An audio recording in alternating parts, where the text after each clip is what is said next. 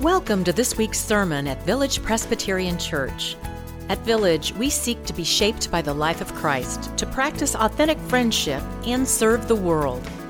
You're invited to join us at either our Mission Campus or our Antioch campus. For now, we hope you hear a word for your own life in this sermon.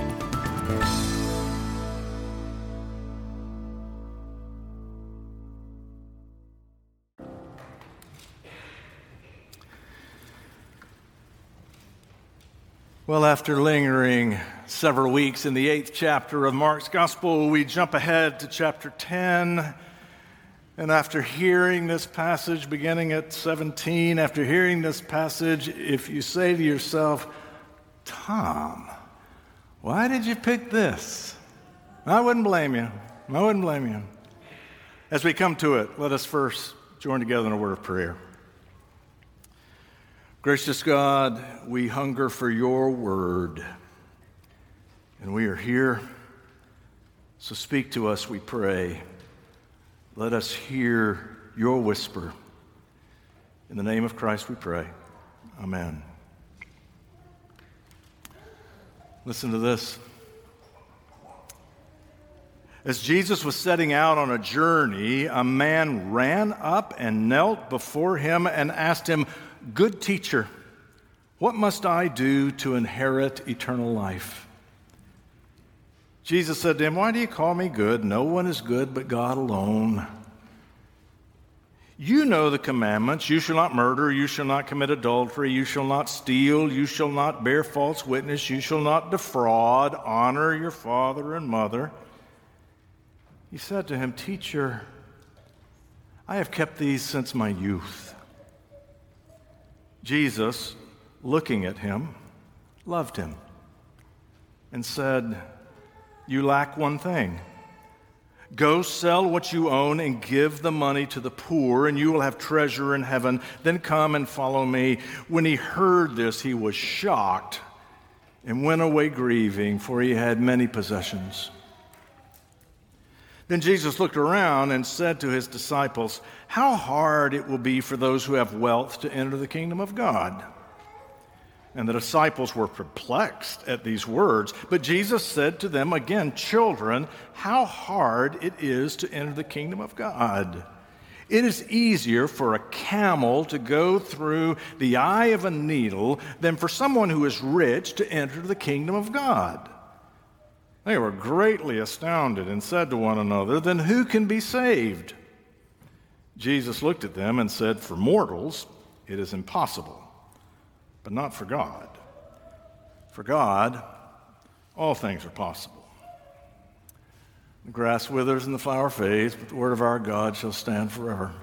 Amen.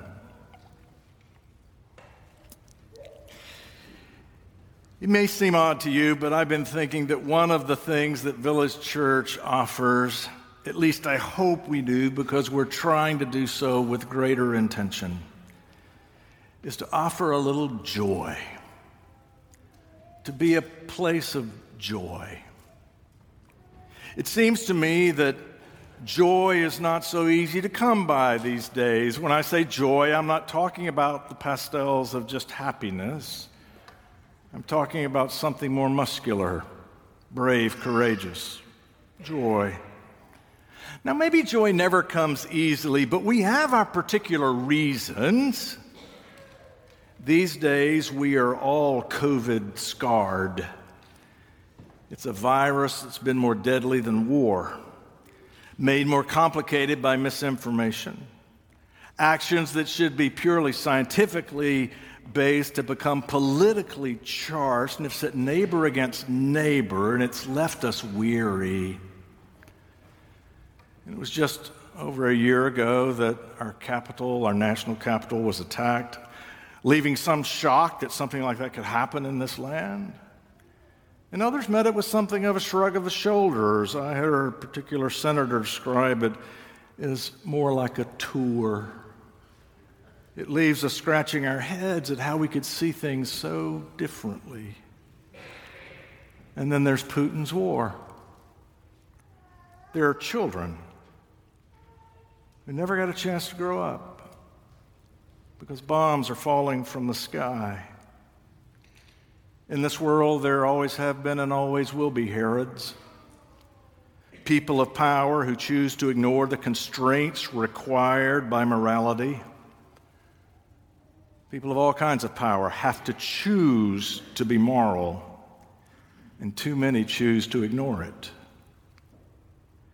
And these days, I so often just want to turn it off.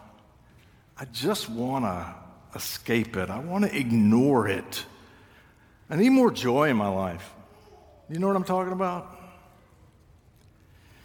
And then you come today, and here I am. You thought we were friends. Here I am. I read, go sell all that you have and give it to the poor. It's easier for a camel to go through the eye of a needle than for a person of means to enter the kingdom of God. I mean, I've known some people to give up something for Lent, but to give up everything, I've never known anybody to do that. So much for joy.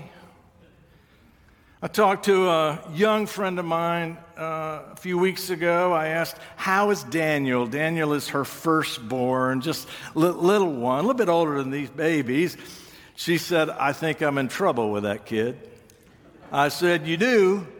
I said, what's going on? She said, well, he spoke his first complete sentence last week. I said, that's wonderful. That's wonderful. What did he say? Mama, I love you? She said, no. He said, Mama, I'm not going to do that.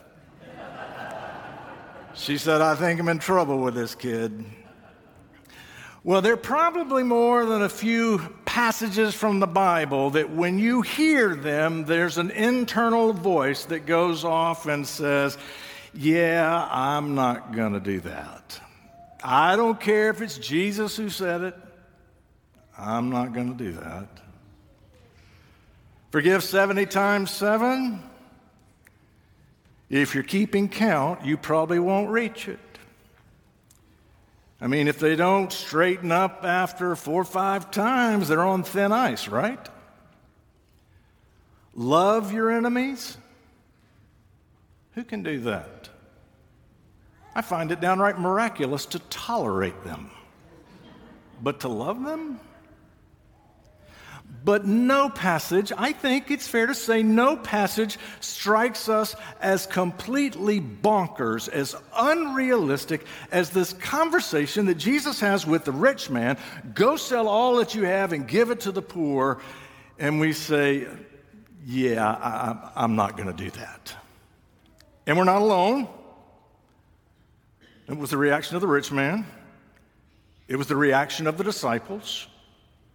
And you will take comfort to know there's a long line of scholars and theologians through the generations who have worked, and average pew sitters, who've worked out interpretations to help us get to a place where we can say Jesus didn't really mean this. Some have said this passage does not provide an ethic for all Christians. He's not talking about all of us. It's this particular man who needed to engage in this practice.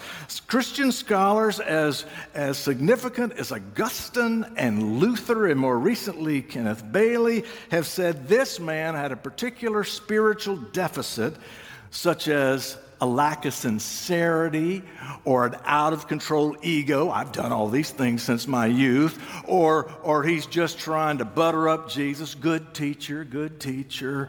Or he's just inordinately attached to his money. This word is just for him. It's not for us. You're off the hook.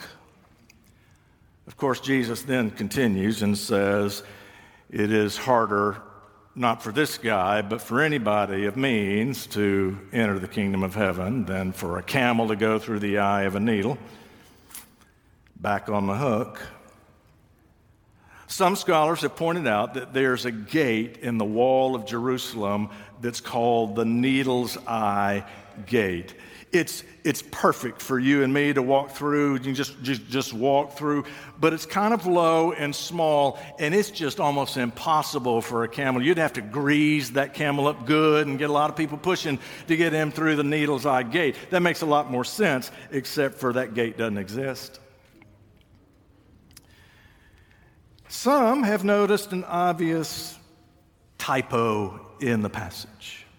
You know, it was written by hand. It's easy, but sometimes I can't read my own writing. That's why I have Marcia. I take it to her and say, you have any idea what this says? She's better at it than I am. It's easy to make a typo. The Greek word for camel is kamelon. But change just one letter, kamelon, that's the word for rope. Obviously, that's what Jesus said. It's easier for a rope to go through the eye of a needle. You with me? A rope to go through that, it might work depending on the size of the rope and the size of the eye of the needle. Might work. For a long time, the church has worked hard to avoid this difficult word. But you don't have to do that. We don't have to jump through all these mental gymnastics. We don't need to find a loophole or an exemption. We just say, yeah, I'm not going to do that. So if that's our reaction,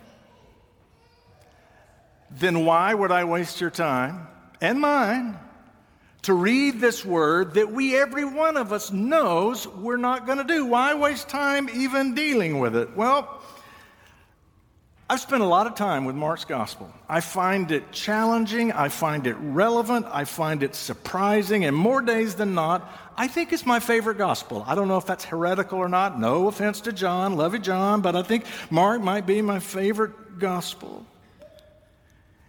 And over the years, one of the most surprising things to me is that of all the people we encounter in Mark's gospel, of all the disciples, the religious leaders, all of the people that we encounter in this gospel, I think the person that I am like the most is this guy.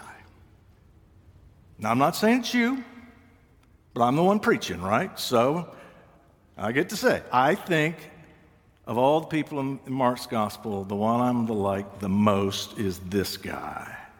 Now, why would I say that? Well, first, you notice it said that Jesus loved him? Of course. Jesus loves everybody. Jesus' capacity to love is limitless. We all know that. And because we know that, we may not recognize that in the whole of Mark's gospel, this is the only time it says out loud that Jesus loved. This is the only guy it says it out loud. If he says it to this guy, it must have mattered. This is one reason I relate to this rich man. I trust that the love of God revealed in Jesus Christ is real. The older I get, the more I trust it. That the love of God revealed in Jesus Christ is trustworthy. And it is a love that calls us by name. It is a love that will never let us go. So when it says Jesus loved him, Jesus loved this person, write your name in there. He's talking about you too. I relate to this guy for that reason. I find it compelling and I have compassion. He's missing something. He runs to Jesus. There's not a lot of running in the gospel. He runs to Jesus. He doesn't just bump into him in a coffee shop and say, well, while you're here, I got a question. No, he chases him down. He wants to know. No, he needs to know, what am I missing? What is life for? How do I inherit eternal life? And Jesus says, well, what have you been doing? He says, I've been following Torah. I've been following the law of God. I've been doing what my faith teaches me to do. But there's still something missing. My life is not full. I don't have joy. What am I missing? I get that. I bet you do too. You know you can come in here. You're here. It's spring break, people. You're here, and you know you can come and pay attention the whole time and get to lunch and wonder if God was even in the room. Nothing happened. You can do that a lot of weeks in a row. Nothing happens. You know you can try to live the life that this faith teaches. You can do the best you know how to do. And still you're thinking, what am I missing? What's this life about? There's a lack. Jesus understands that. No wonder Jesus loved this guy. He is doing what he knows to do, and still there is some emptiness. We all stand in those shoes at times. So Jesus says, I tell you what, I know how to fix it. You sell all that you have and give it to the poor. Okay. What's that supposed to help, really? What's it supposed to help? If I understand the text, and I might not, you get that right, I might not. I think Jesus is saying to this guy, you're missing something because you're asking the wrong question. I think Jesus is trying to change his question. You remember his question, what must I do to inherit eternal life? And I think Jesus is saying, that's the wrong question. Eternal life is too small. Bear with me. If this man were to do what Jesus said to do, if he sold what he had and he gave it to the poor, logistically, how would that have worked in Jesus' day? Think about it. There's no food pantry that he can drop off donations in his way to church. There's no Thelma's Kitchen that he could write a check to support that wonderful ministry. There's no Artist Helping Homeless that he can sponsor. No, if he's going to do anything for the poor, he would have to meet them. He would have to carry whatever it is to them. If he wants to feed the hungry, he'd have to make room at his own table for people to eat. In other words, he can't do this unless he meets some people in need. Not just serve them, but get to know them. Maybe even love them. And when we get to know people in need, if we get to love them, it changes what we want. It changes our questions. It does. The man comes to Jesus and he asks, what must I do to inherit eternal life? The thing about this question, eternal life is a question about me. I don't want me to stop. I want to go on and on and on. It may surprise you, but Jesus almost never talks about eternal life. What he talks about all the time is the kingdom of God, the promised day of God. This man begins the conversation talking about eternal life, and Jesus immediately changes the subject to the promised day of God. And I'm not sure those things are the same.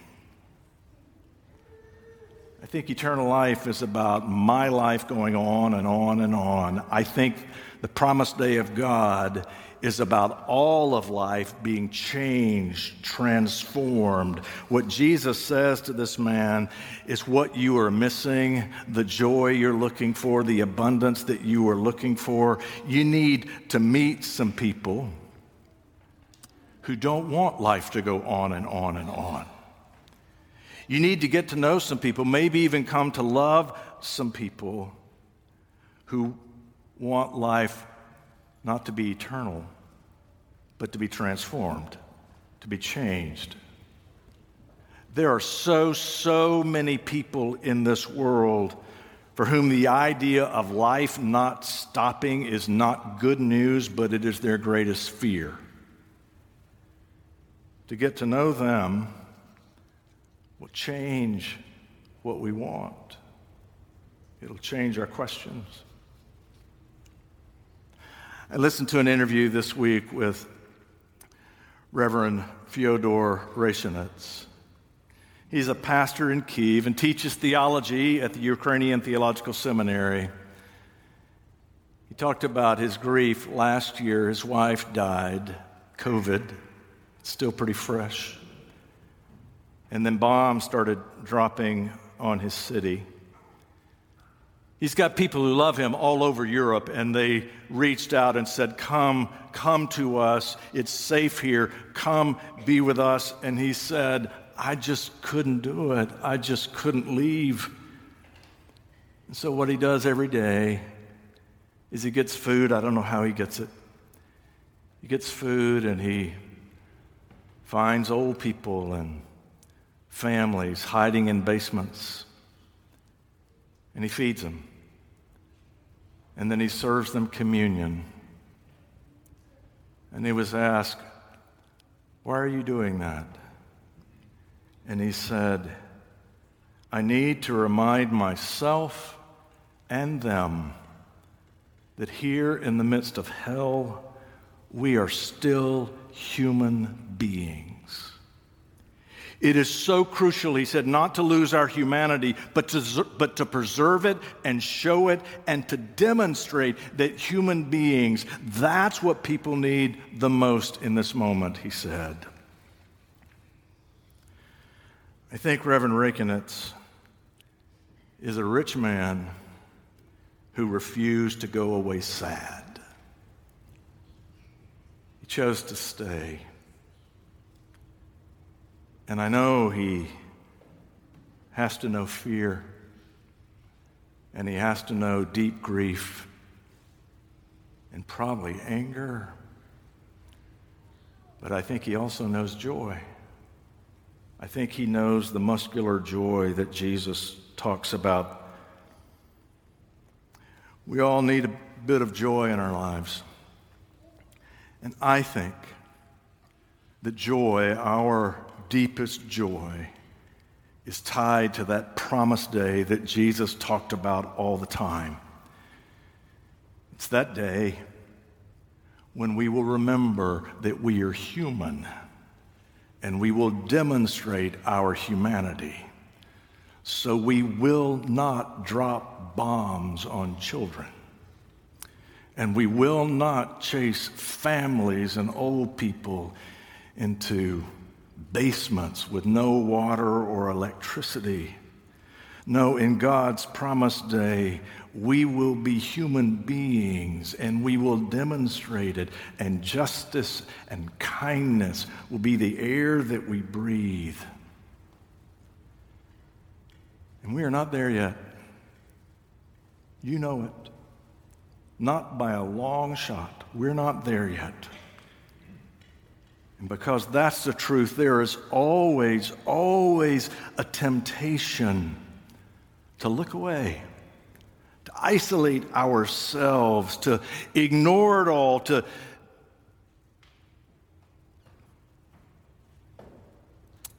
And if you have enough resources,